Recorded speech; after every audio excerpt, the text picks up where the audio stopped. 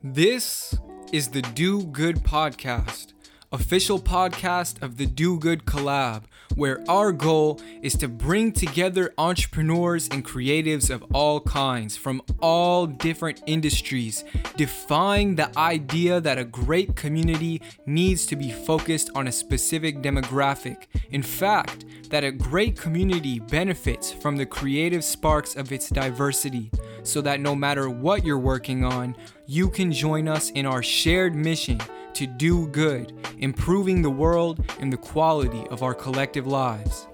In just a moment, you're going to hear my conversation with Michael J. Asquith, who's been widely known as a global solutions leader, working for Asian headquartered companies, architecting mid to large size global business powerhouses, all from his Chicago-based office.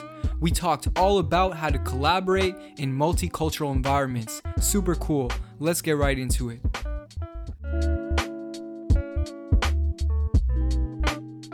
So happy and glad, Michael, that you're here today on the Do Good podcast.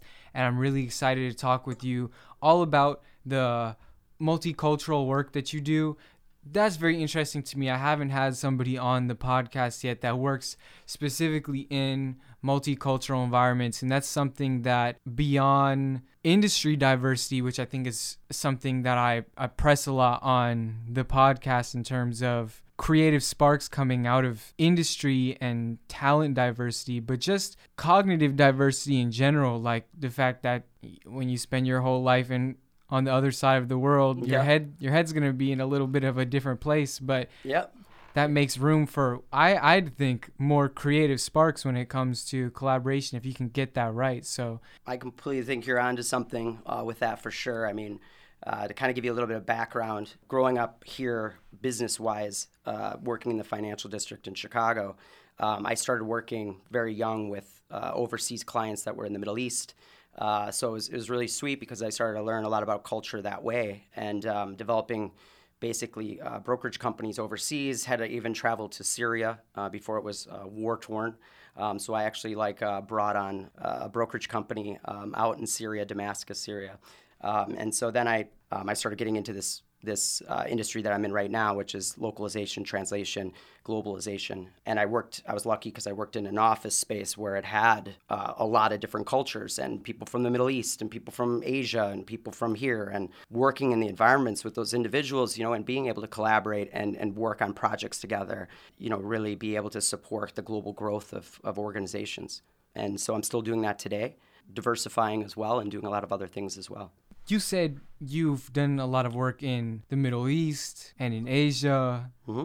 Yeah. Where are the challenges working in multicultural environments? Not only that you've noticed yourself, but that you have ideas for where there's room for improvement. Yeah, I think that's an awesome question. I think the key to me is being open and also having emotional intelligence with things. Okay, yeah. I think there's a lot of barriers when you're working in kind of a traditional kind of business environment, like a corporate, culture. Can you say more about that? Corporate culture kind of being closed off. Yeah. Because I've seen that before, but I've had the same thought. Like, why does it have to be that way? Is that necessary?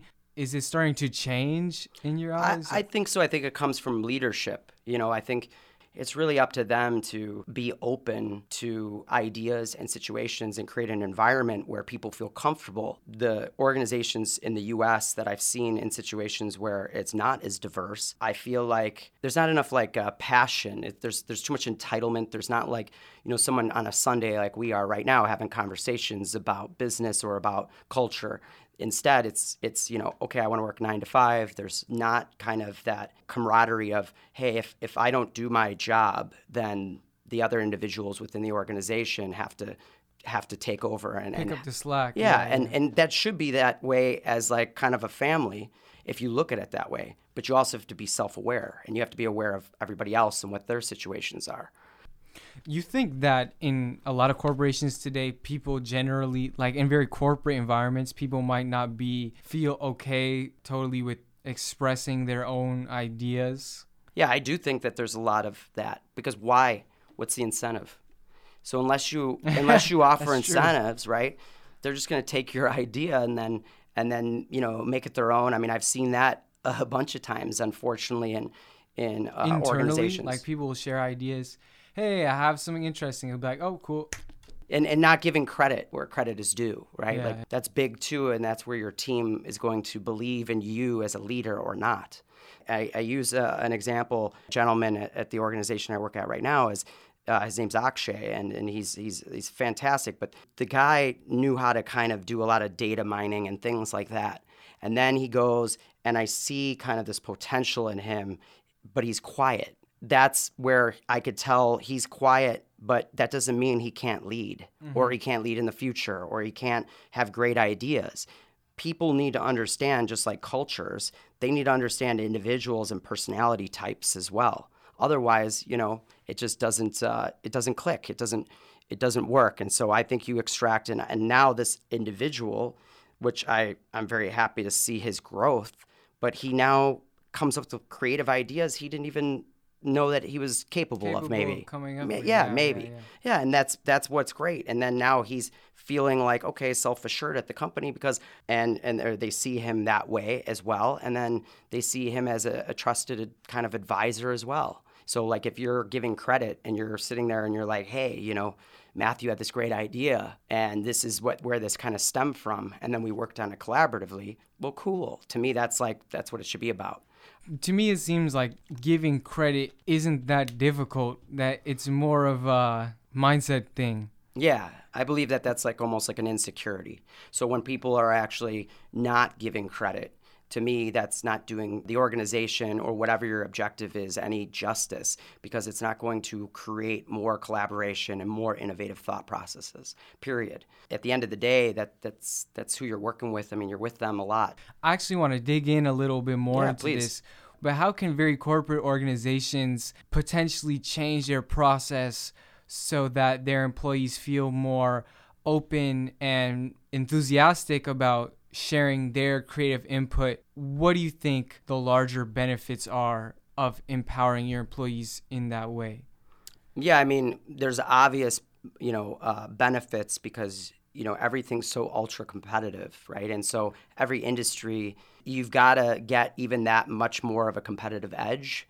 And that, to me, is through that collaboration. What I think you can do is it's communication, and what your expectations are with your employees and what you're trying to do is what I think organizations, especially on a larger scale, need to do more of. And you're seeing that especially with like the big Google and Microsoft, and they're doing a really good job extracting, those types of ideas out of the situation and being able to figure out ways to kudos those situations. But I still think a lot of companies are still a little bit behind the times when it comes to those types of things, for sure. And then there's a lot of individuals that just seek to be nothing more than pegs on the wheel. I think you also have to make sure that when you're going through the hiring process that you're finding people who actually have ambitions. Actually have some kind of vision. Absolutely. Yeah, whether it's your vision or not. They're going to add something to the tapestry, as I say. Yeah.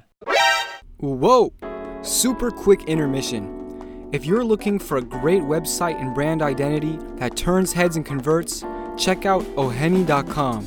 That's OHEINE.com to schedule a free consultation. Mention the Do Good podcast and you will receive 10% off your first project. Oheni, by the way, designed the Do Good logo and icon. He's super cool and he'll do you right. Okay, right back to the podcast. So what do you think makes a great work culture in general?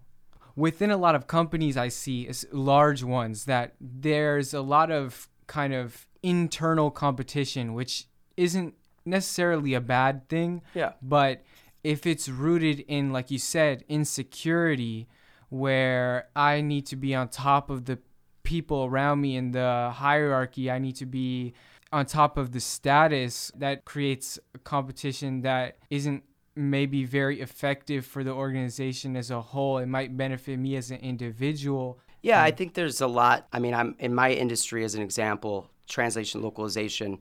in those scenarios and situations, I can see it when I go to, an industry event where there's a lot of different companies that are there that are all competitive, but yet they still stay friendly. They still collaborate on some things. They still connect, kind of leverage situations to help each other out in some cases. At the same time, I think that you can't be naive to the competitiveness of a lot of different things. Of course, yeah. There's a lot of nuances there. You really have to find that right mix in order to have the most successful business environment for your organization or for yourself in those situations. And I think that comes with, like I said, kind of an open environment, but also communication is key. It doesn't matter culturally, and the differences in what they hold dear to them in those situations, and what what motivates them.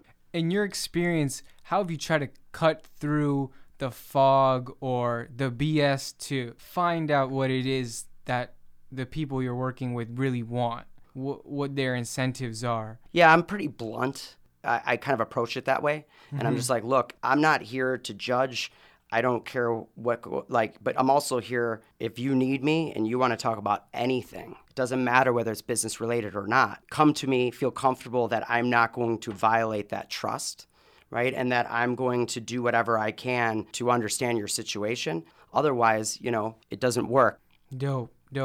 Can we talk a little bit more about translation, localization? What is this kind of work that you do? I'm still kind of trying to wrap my head around it.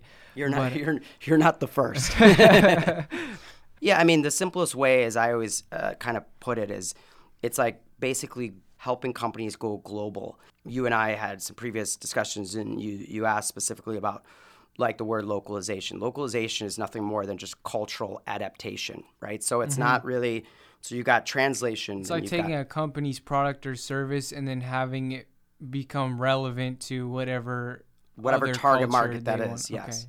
Okay. It could be like Billy's medical device, and you help them adapt the way they market it by reframing their content.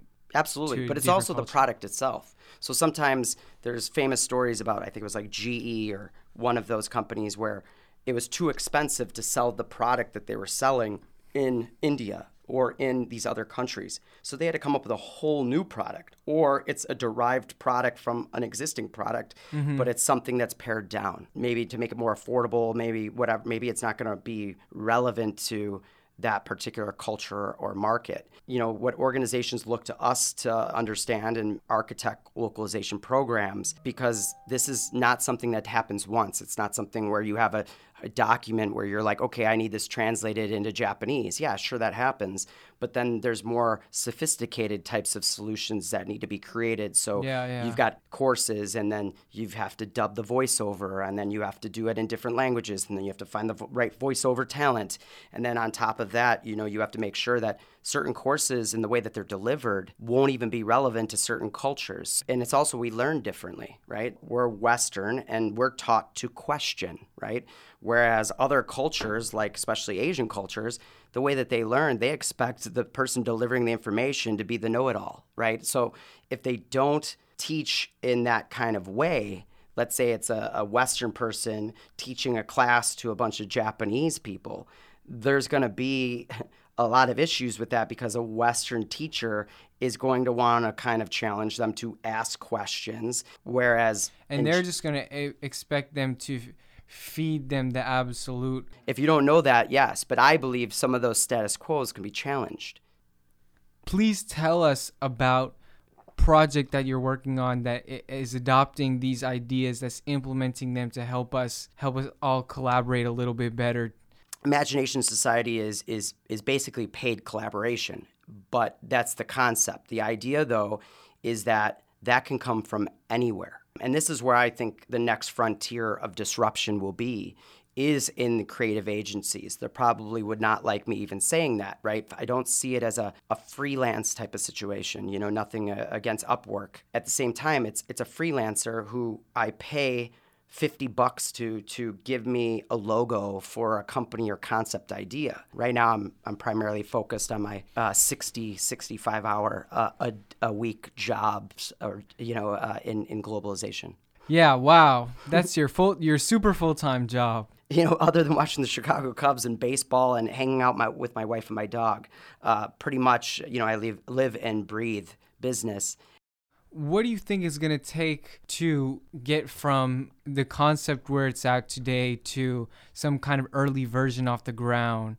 And what do you need to do to make that happen? And how can people listening potentially support you in making that happen? I think it's going to take money. So, you got to have a lot of money and you got to have a lot of belief in it, right? And I think it's the combination of the two. I'm hopeful that people will buy into the idea as I hope to buy into other people's ideas in the same type of way. Kind of to wrap this up, I want to get your take on what you think makes it so that it's easier for us in work environments to collaborate in a productive way, in a way that embodies these things we're talking about of cross-disciplinary, cognitively diverse creativity coming out of those mixes of people. How can we all do a little bit better to maybe be less in that competitive, rigid mindset and more of a open, collaborative approach to our work? Yeah, I think that's a great question. And full circle to what we kind of talked about a little bit from the beginning was, I think you have to have openness. And I think that, that comes with just being able to kind of, understand how to motivate people in the right type of way. It doesn't matter really what it is culturally. It really matters how can you extract the best out of your team. And whether that's local or whether that's global and it's virtual or it's in the same office, and then, really find some common ground. Because otherwise, how are you going to gel as a team? Otherwise, you're going to be very selfish in the way that you are what you're trying to achieve, and then you become very siloed in that way as well. Yeah, definitely. Well, Michael, is there anything I did not mention that you'd like to talk about?